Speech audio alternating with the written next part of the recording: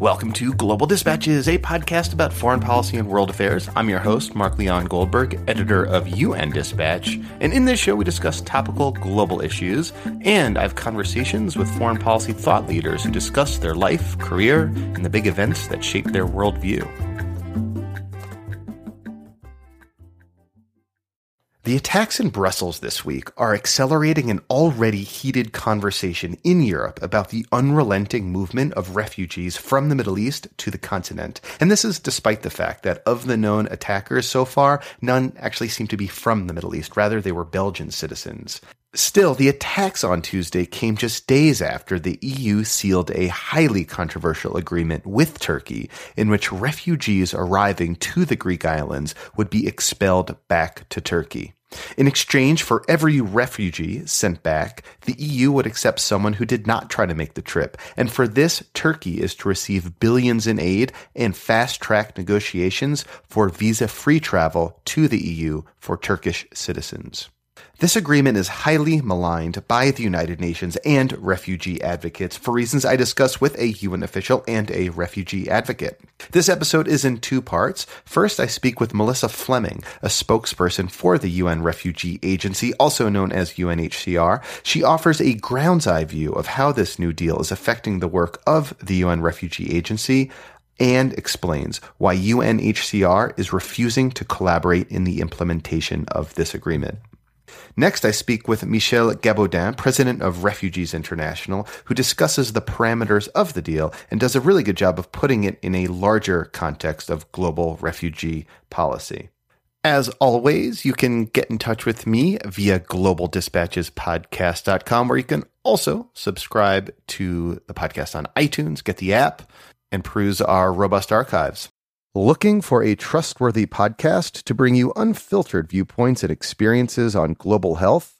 Tune into Global Health Matters, the podcast that connects silos and amplifies diverse voices to give you a holistic picture. Each month, Dr. Gary Aslanyan from the World Health Organization hosts discussions with guests spanning former ministers of health, award-winning journalists and authors, and frontline public health workers. Join listeners from across 180 countries for an exciting Season 4, launching in June. Global Health Matters is available on Apple Podcasts, Spotify, and YouTube. And now here is Melissa Fleming of the UN Refugee Agency. We've had over 700, mostly refugees from Syria and Iraq, arriving in Greece. The idea is that they will be returned to Turkey unless they ask for asylum on the Greek islands, until which time they will be kept in detention. Now, how that asylum process is going to work, whether they would be able to stay in Greece if they were granted asylum, or whether they would still be transferred back to Turkey under this arrangement is still yet to be seen. There's still a lot of questions left. So again, there's another element in the deal which is supposed to encourage legal avenues, legal routes to Europe, as opposed to risking lives on the sea route. And that is, for every Syrian returned, there will be one Syrian resettled or brought to Europe. So it won't be the same Syrian who is returned. And we also have to emphasize that the second two populations that are arriving are from Afghanistan and from Iraq, and they do not fall under this category. And so why has the UN Refugee Agency and other UN entities been so critical of this deal? What's the big problem from your perspective? Well, when transferring, first of all, when there was an initial draft of this deal, it called for basically that everybody who arrives on the Greek islands to be collectively returned to Turkey. That is against international law. Every person needs to have their asylum claim heard. There are individual circumstances for people. There are children traveling alone. There are people at high risk for other reasons, perhaps victims of all kinds of things that you can imagine, traumatized people. LGBT cases. So we stipulated, and this did get into the final text, that every person arriving will have the right to an individual interview. And everybody returned has to have the chance to be able to seek asylum in Turkey. Our concern is that in neither country, neither Greece nor in Turkey, are these systems in place as we speak right now to handle these kinds of numbers, to handle these kinds of very complex cases on an individual basis. And now the European Union says it is going to be bringing in over 2,000 experts, judges, and other asylum experts to handle this. We think the jury is still out. We are on Lesbos right now. All that we have seen is that the registration centers have now turned into detention centers. What do you mean by that? Well, originally, what was foreseen and what UNHCR actually had called for all along, we are also not happy with the way people were arrived, the highway to Europe that was unregulated and only led to about 3 countries, Austria, Germany, and Sweden. For a long time, we called for management and order at the first country of arrival, and that was mainly Greece. And that would be in the form of registration centers, screening centers, and then a huge European-wide kind of quota system. This started to happen, but very slowly. And these were basically facilities that are somebody named, for some reason, hotspots that were established on the Greek islands that were there to register people. But basically what they did was they registered, screened them, and then sent them on. So they did have their names, they did have their fingerprints, they did have their countries of origin, but basically after that they were just given a piece of paper that allowed them to get on a ferry, go to the mainland, and then continue on their journey. What these centers have now turned into are detention centers where people who do come are now kept. They are also registered, they're screened. Hopefully they'll be asked if they want to ask for asylum. And many of them will be advised that they will be returned to Turkey. And so they're not presumably allowed to leave these centers? They're not allowed to leave these centers. And so how has the job of UNHCR on the Greek island, on Lesbos, changed since Sunday? And we're speaking on Tuesday. And you said over the last, 2 days, at least 700 new people have arrived on Lesbos. So what is UNHCR doing differently now that these new restrictions are in place? Yes.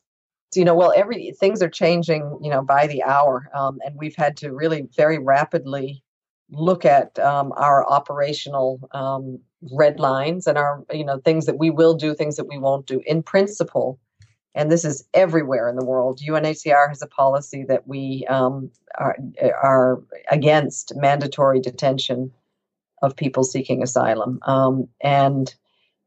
So this, in principle, we've said that we will no longer work in those facilities where we were very active before, providing humanitarian assistance, et cetera. We will be there monitoring the situation, so we will have information on what's going on there, but we will not be actively working in those facilities, nor will we be transporting people there.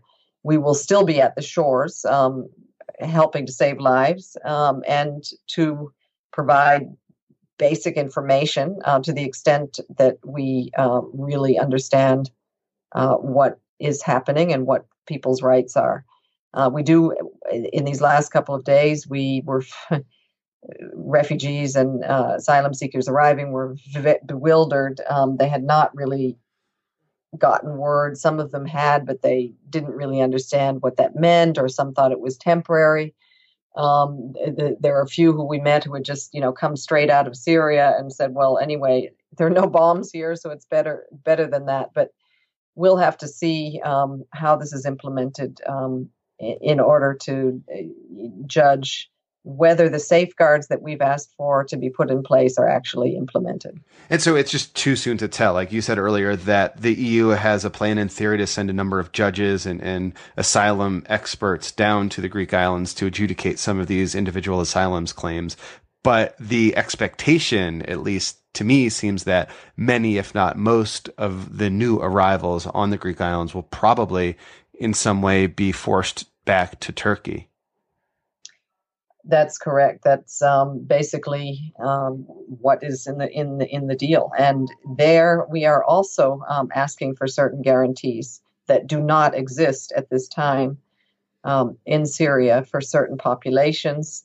And also, even for the Syria population, we want to be assured that they will be received again under the so-called temporary protection regime that Turkey very generously has offered Syrians, that they will be able to have access to services and that they can have a decent life as a refugee there. There are other populations, particularly Afghans and Iraqis, who do not enjoy this temporary protection regime. And right now, if they were to apply and seek protection in Turkey, it's not where we believe it should be in order for this to be an agreement that would be in line with what we think the standards that would be required. So it seems that before this agreement came into effect, say last week, the sort of situation on the ground was one in that refugees, as you said earlier, were sort of allowed to travel to the mainland in Greece. But once in the mainland of Greece, they're sort of trapped there. All the borders surrounding Greece are pretty much shut. So you have this buildup of over 10,000 people on the border of Macedonia. I've seen reports of just encampments of refugees throughout cities like Athens. So the sort of a European-wide problem was seemingly sort of focused on Greece as a whole, but now it seems from what you're describing that people are still going to continue to arrive on the Greek islands, but now the buildup will just be on the Greek islands itself, as opposed to, say, on the Greek mainland itself, and that to me seems like almost a humanitarian disaster in the making. Well, we already have a humanitarian disaster in Greece on the border. Between Greece and the former Yugoslav Republic of Macedonia, there is a humanitarian disaster. People are living in terrible conditions. Like burning plastic, I saw in a latest press release. Plastic, living in mud, and we're doing our best as UNHCR to get to these people. I mean, the Greek government is trying to evacuate. Everybody is holding out hope that the border is going to open, and that's why they're staying there. The Greek government has established some camps that are really, if you can call a refugee camp decent, they are at least more decent than the camps in Idomeni and the border. They're trying to transfer people back so they can live in dry, hygienic conditions, better conditions. And UNHCR is doing our best to support the Greek government and provide, shelter and warmth and with partners, medical care, etc. But it was a sudden group of people who are now in quite desperate need. I think the other thing that is really going to be very, very difficult to address is, taking care of people, making sure they're warm and they have access to showers and toilets and decent food and healthcare is one thing.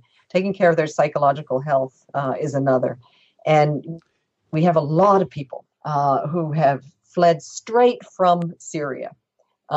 We have many people who have family members in Northern Europe and who are trying to get to them to reunite with them.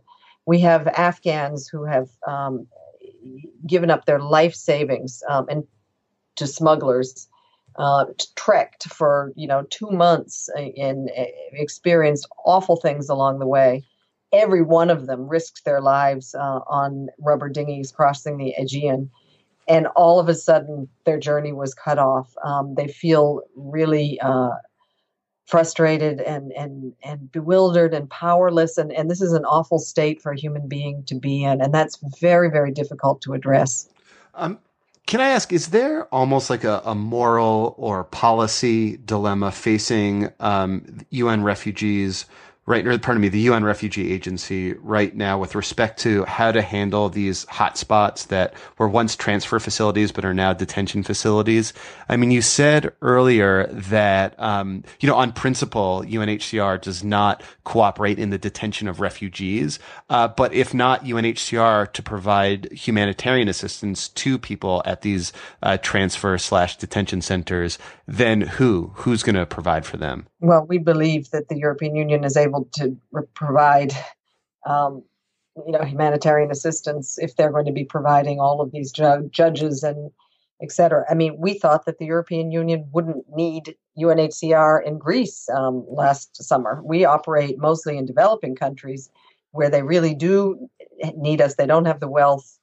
But actually, in the end, UNHCR was called upon to provide really big operational assistance in Greece.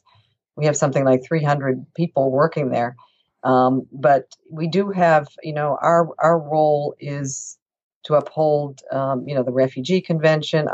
We operate under, international human rights law. And so there are certain things that we will do and certain things that we won't. And that's what we made clear today. Obviously, we will continue to help the Greek government provide, decent conditions. We will continue to advocate for the protection of people in need, and particularly vulnerable people. I've been to Greece several times.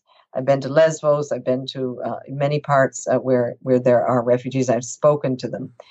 And the population is majority women and children. There are lots of vulnerable people. There are lots of traumatized people.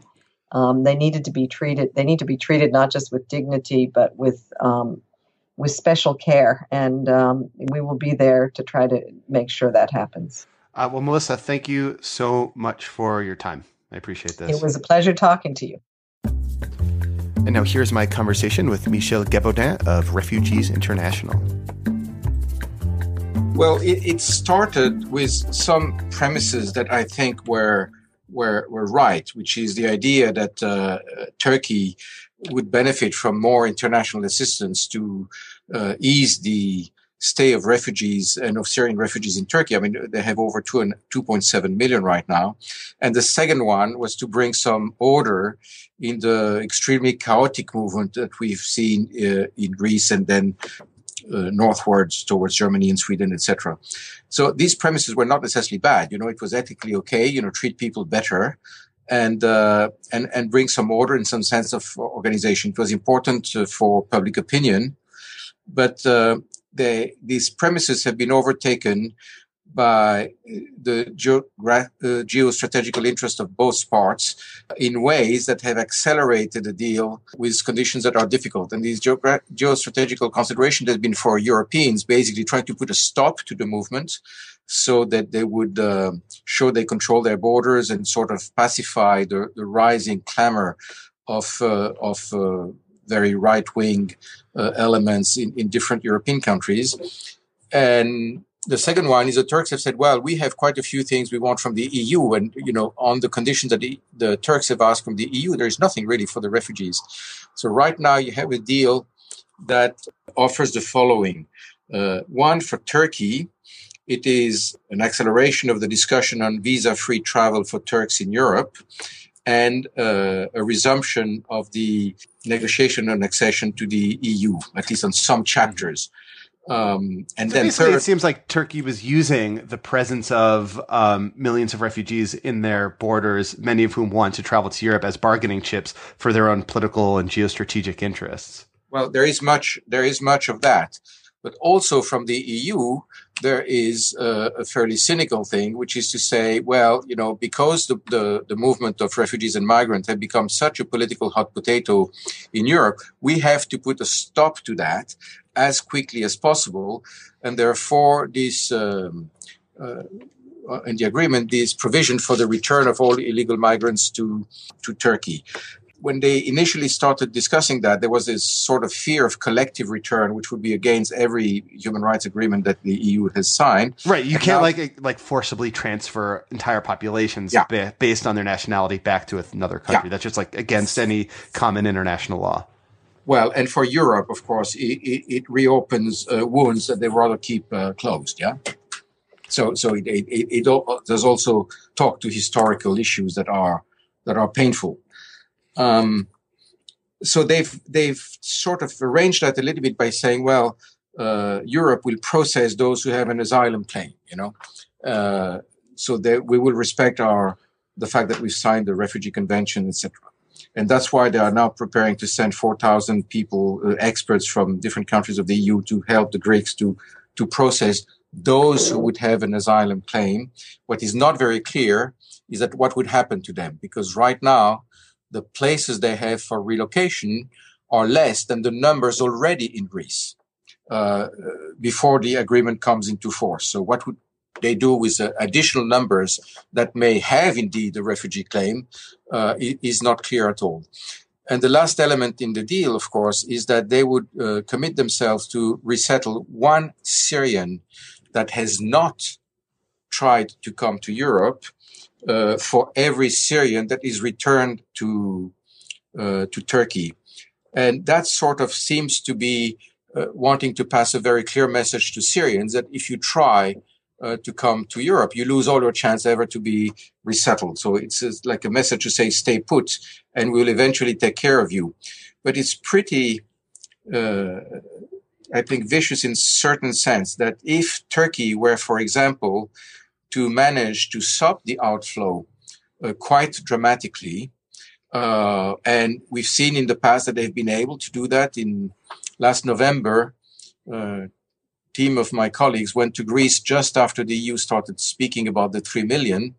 And after weeks where you had about 7,000 arrivals per day, for 5 days, just after they mentioned the 3 billion, there was not one single arrival.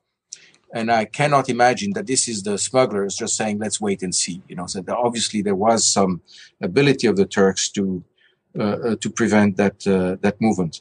So that what it says to me is that if the Turks were to reduce dramatically the outflow in order to accelerate the obligation of the EU to negotiate what Turkey is interested in, like the visa-free travel for Turkish citizens and other talks with the EU, and presumably also like a financial package, I think, as well, right? Yes. But that means their commitment to resettle would not stand anymore.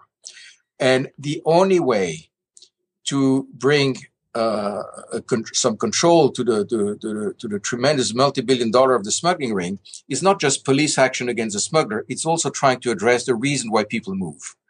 And I would have hoped that the EU would have had an offer for orderly departure from Turkey, Jordan and Lebanon at the same time, through resettlement, through work visa, through student grants, through family reunification, that was not contingent on the number that are returned, but that would be a true offer of a burden sharing with the countries that have hosted Syrians in large numbers for the past 5 years. And so therefore this one against one arrangement is that we'll resettle one for every one that we return, I think is quite sordid.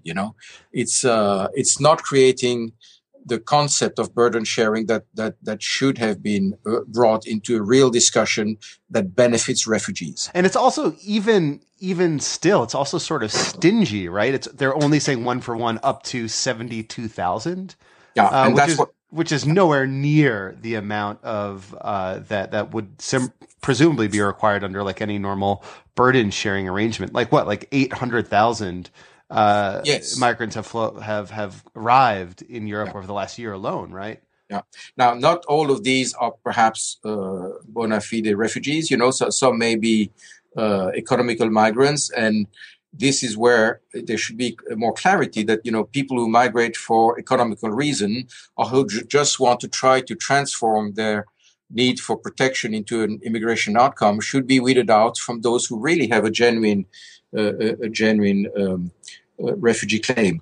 And when they talk about assessing this claim in an expedited manner, I think you add one worry, is that what does that mean, expedited manner? If they want to run the interview, the appeal in just a few days, I'm not quite sure what is understood there. So there are quite a few red lights in this agreement, let alone the mere aspect of returning large number of people. That requires quite an enforcement element that will not serve the EU very well. Images of refugees being forced at gunpoint onto boats to be sent back to Turkey. It just sort of shocks the conscience a little bit. So we're speaking on Tuesday. This deal came into force on Sunday. So there's just been a couple days, but in those couple days, there's been several hundred people, 700 new arrivals on the Greek Isles. How do you see this playing out over the next few weeks? Like, what do you think is going to happen here? Well, I think a couple of things. I mean, what we've seen is also on the Turkish side, there have been reports.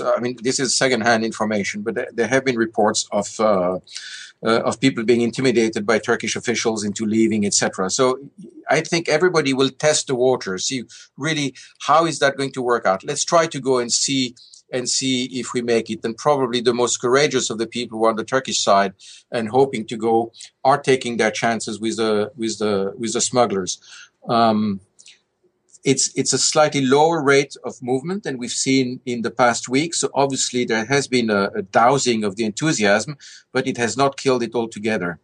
And I think depending on how the process of processing asylum claim will go, we'll see more movement, and of returns, we'll see more movement. There is one interesting element also. I mean, right now in Greece, about 55% of the people who have arrived in the last few months are non-Syrian. They are Iraqis, Afghans, Somalis, and then a few Eritreans and Africans from other nations. And only 45% are Syrians.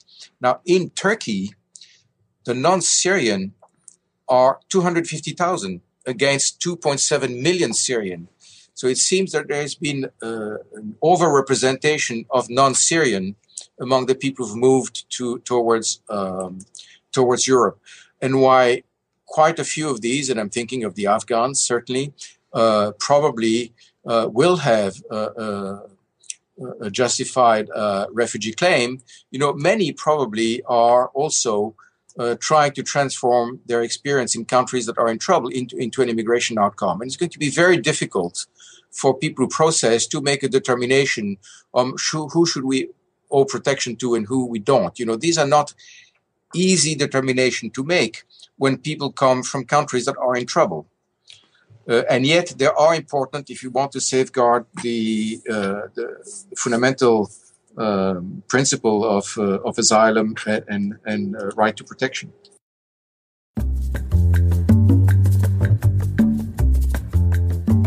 Alrighty, thank you so much for listening. Thank you to our two guests. I didn't plan on doing this episode in the wake of a major terrorist attack. I did want to do something on this refugee deal because it is so disastrous. The attacks, I think, though, offer something of an additional complication to the whole refugee crisis more broadly, but frankly, probably will accelerate the downfall of this deal because since recording the little intro here, I just saw on the news that Poland is going to back out of this deal. It's not going to accept any refugees whatsoever. So, congratulations, Poland.